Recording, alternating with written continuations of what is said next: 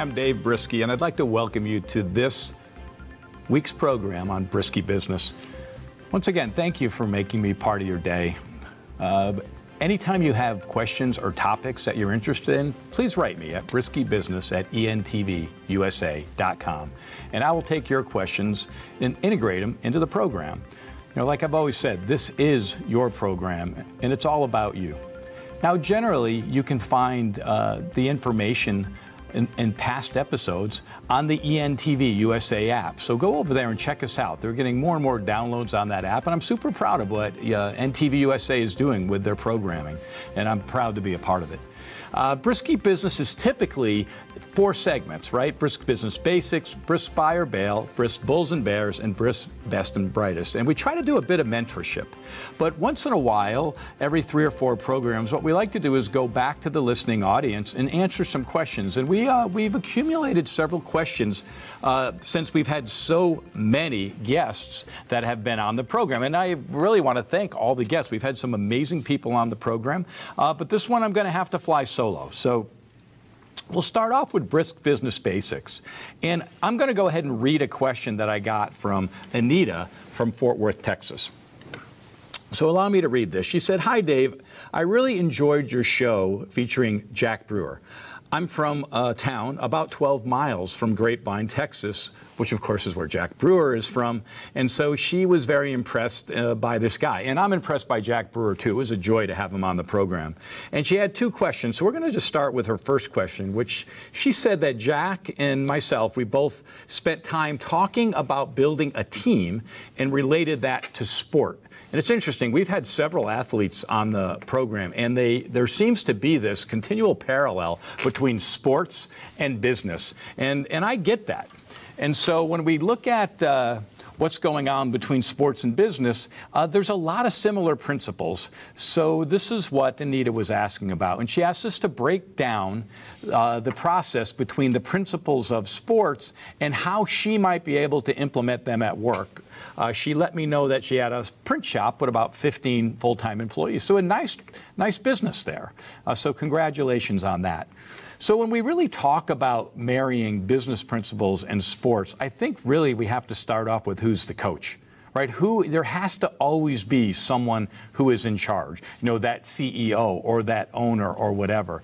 I'm not one big into titles. I think we just need to know who's in charge out of trust and respect. But we do need to know who the coach is, right? For the Dallas Cowboys, that was simple. We had Drew Pearson on the show, and that was Tom Landry. Or obviously in New England Patriots, that would be Bill Belichick. He doesn't have to say he's the head coach. Everybody knows it.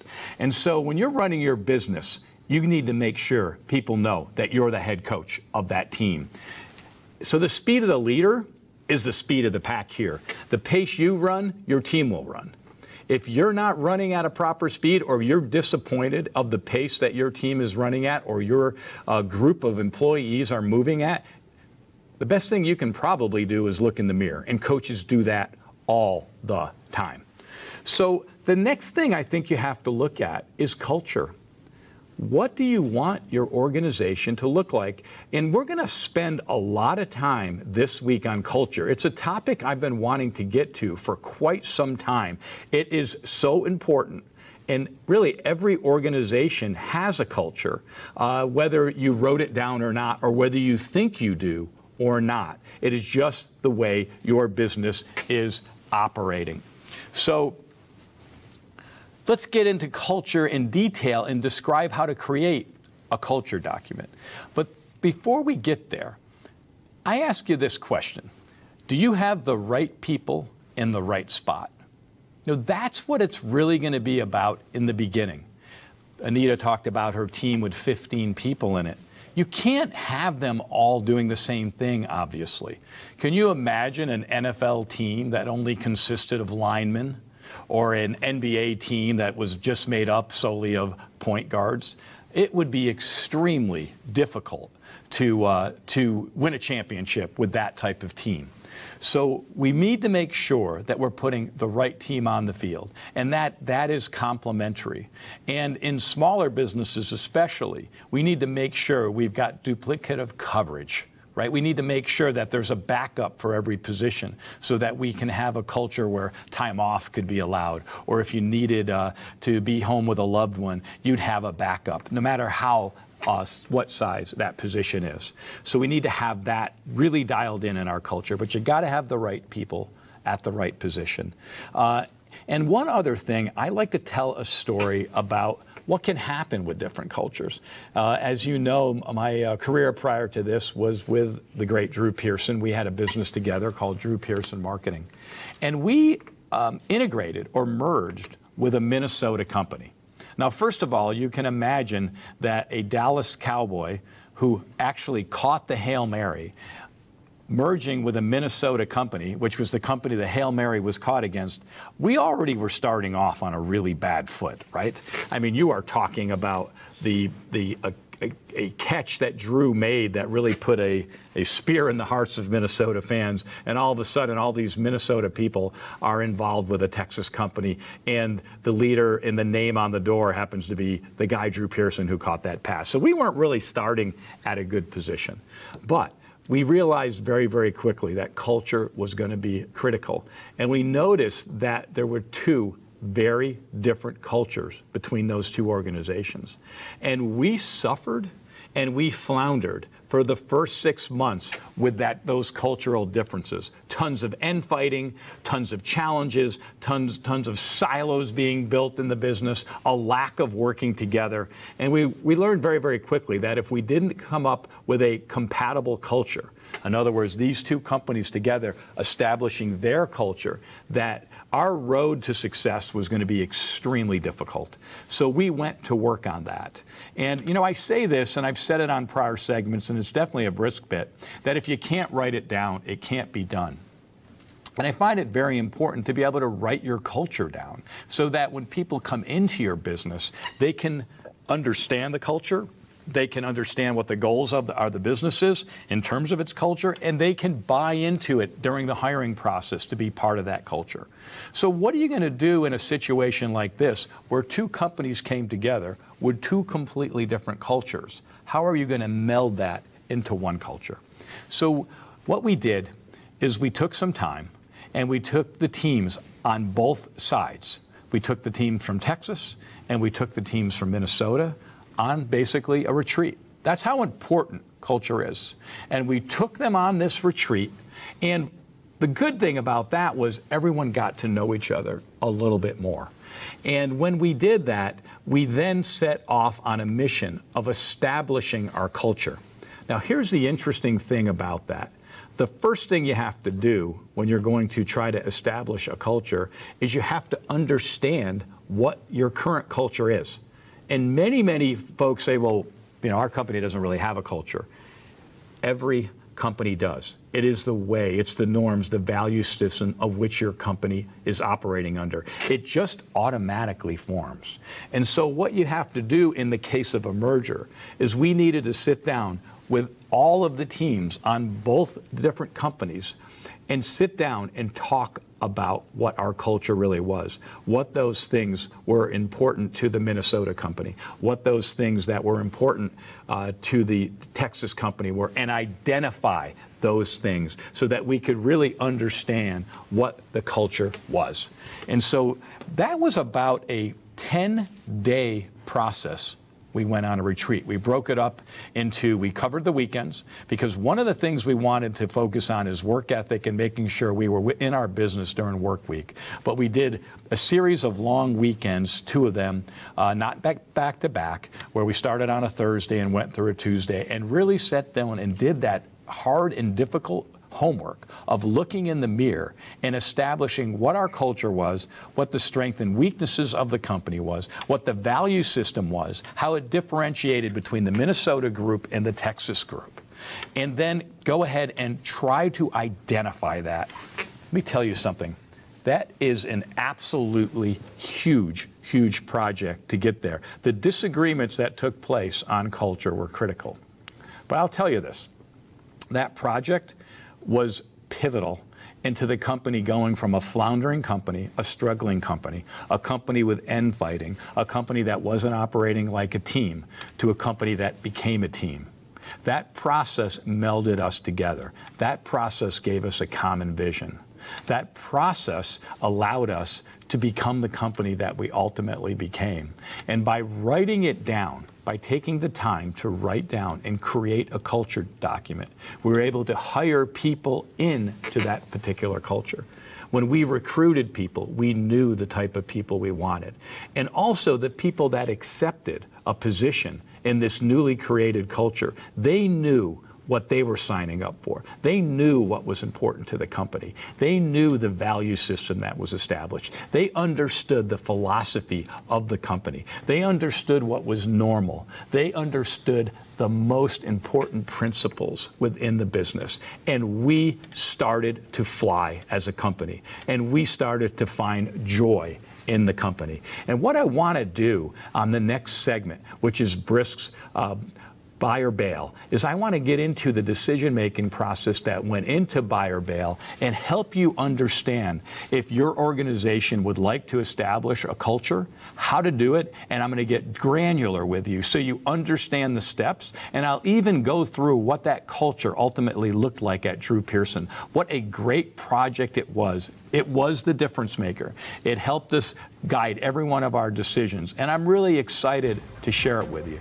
I think taking notes for this show is going to be paramount for you, because I think there's some things you can do for your business that will really, really help it, because we're going to dig in the culture. This section is about Brisk's buy or bail. Well, we had to make a decision, continuing with last segment, on should we try to establish a unified culture within our business. That's a buy or bail decision for us. We could have just said, wow, that's too much risk. We may upset the company we merged with because they had a certain culture. We may then rock the apple cart in the Texas culture. Or should we take the risk and try to put it all together? And so we really did write it down and think about it. We were afraid we might lose good people. But we realized after 6 months of actually bailing on trying to create a unified culture that that was a bad strategy, that we needed to have a unified structure and a unified culture, and we needed to come together as a company because we were not performing. There was a lot of end fighting, a lot of hand grenades being lobbed, a lot of back talking, and we just weren't going to have that in our company. So what did we do? Well, we were going to create a culture document. And it was that process, and we had to take people off site, and it cost us money and all of that. But we started to realize that that investment was one we couldn't afford not to do. We had to make that. So get out your pen. First thing you got to do is you have to understand what culture is, okay? And I always say you have to be able to write it down. So the goal of your company is to establish what your culture is, and that takes some of that honest work, really looking in the mirror and figuring out what's important for you as a company. So let's just broadly look at culture and what makes it up. First of all, I would write this down. There's actually 3 parts to it, okay? Culture is the overarching part of what you're trying to create. And here's what it consists of: values, norms, and philosophies. So culture then, what is it? Culture is your organization's personality. It's the glue, actually, that holds your organization together. So it's that glue that you, and the stronger you make it, the stronger the company is. And it consists of values, attitudes, beliefs, behaviors, practices of organizational members. It encompasses expectations, norms, rituals, communication patterns, symbols, symbolism. Think about that. What are the symbols? You know, that means something in your company. Heroes and reward structures. All companies have these, but have they defined it? Culture is very difficult to quantify, as you can see, and it's difficult to evaluate because it's made up of big things, which are the easy ones, but lots of little tiny things. And you need to know those little tiny things, how they come together to establish what your culture really is. It encompasses all that the organization does, and it determines the organization's readiness to act, and more importantly, to change, and what the process is for that deep down in that culture. So culture is really the present manifestation of the past, the challenges and successes, mistakes and lessons learned that help you shape your future, right? That helps your future be shaped. So the present manifestation of the past, what we learned, make changes, and what is going on in our future. And it becomes the organization's memory. How important is that? understanding your organization's memory. It guides behavior and provides a sense of identity, stability, and organizational boundaries. So very important. The organizational memory I want to just touch on just for a minute. You know, ultimately, we talked about merging two companies together, but we did end up merging another division that was a company based in China. Wow, did I learn a lot about culture from the Chinese. They celebrated every year's birthday of the company. I never saw that happen in America.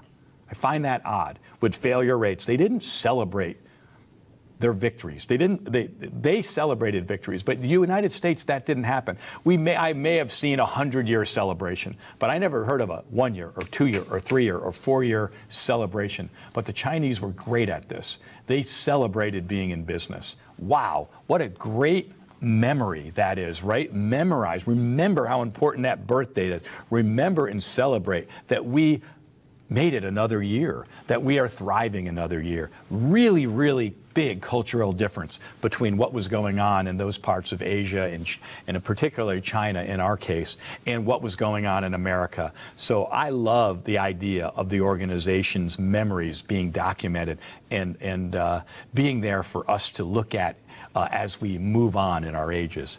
You know, within these boundaries, people gauge the appropriateness of their thoughts and actions and determine the norms and values from the organization's cultural rules and beliefs.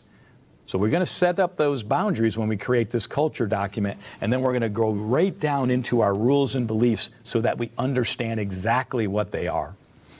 So in the culture where values are shared and enthusiastically embraced, employees can make decisions that positively affect the company. Think about it.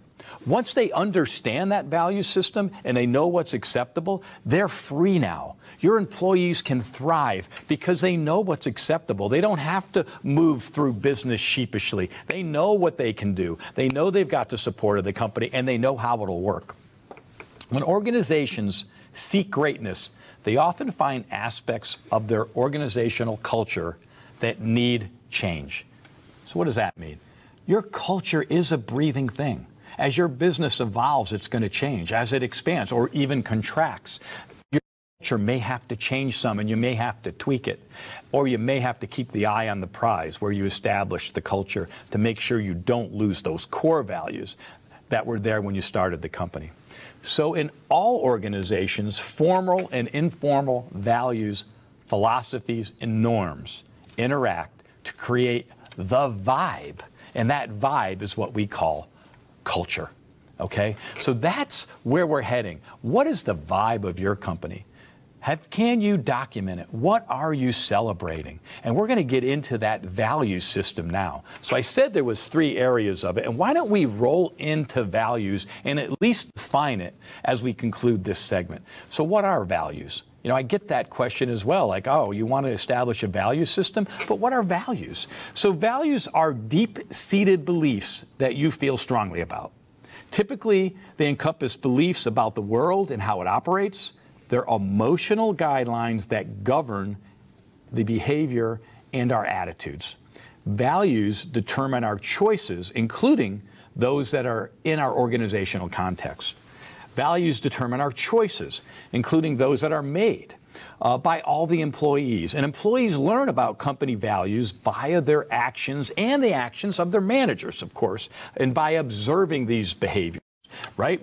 We want to speed of the leader, speed of the pack. Manager, what's their culture? They're going to watch that behavior, especially somebody new, and see what their value system is. And when you observe the executive team and the key managers and employees, they'll become acquainted with many of the organization's values, including how the company treats its people. How critical is that? How does the company treat its people? Very, very critical piece. And how the company spends money and what the value the company places on company time. That is key to the value system. When we set up our values, we actually came up with 7 core values. That's where we landed, that drive the company and contribute greatly to its culture. So this is where we started when we went to value, and we had to figure out what those 7 were. And here's what I would advise you to do. Get a big whiteboard, get everyone in the room, and start throwing out those things that are super important. And there's going to be a lot more than 7. But one thing you don't want to do is try to have 100 values. It's just too much to actually get everyone on the same page. We're talking core values. We're talking about those things that are absolutely critical to your value system. And if we work really hard, we can land on those core values. And what we're going to do is we're going to come back on the next segment, and we're going to talk specifically about the values we set up, and we're going to get into the other parts of culture to help you be able to define the culture in your company and establish a culture document that's written down. And if you'll write me, I'll even share a template with you. Write me at briskybusiness.entvusa.com, and I'll get you a template that'll help you establish a culture that'll take your company to the next level. This is Dave Brisky. This concludes this segment of Brisky Business. We'll be back.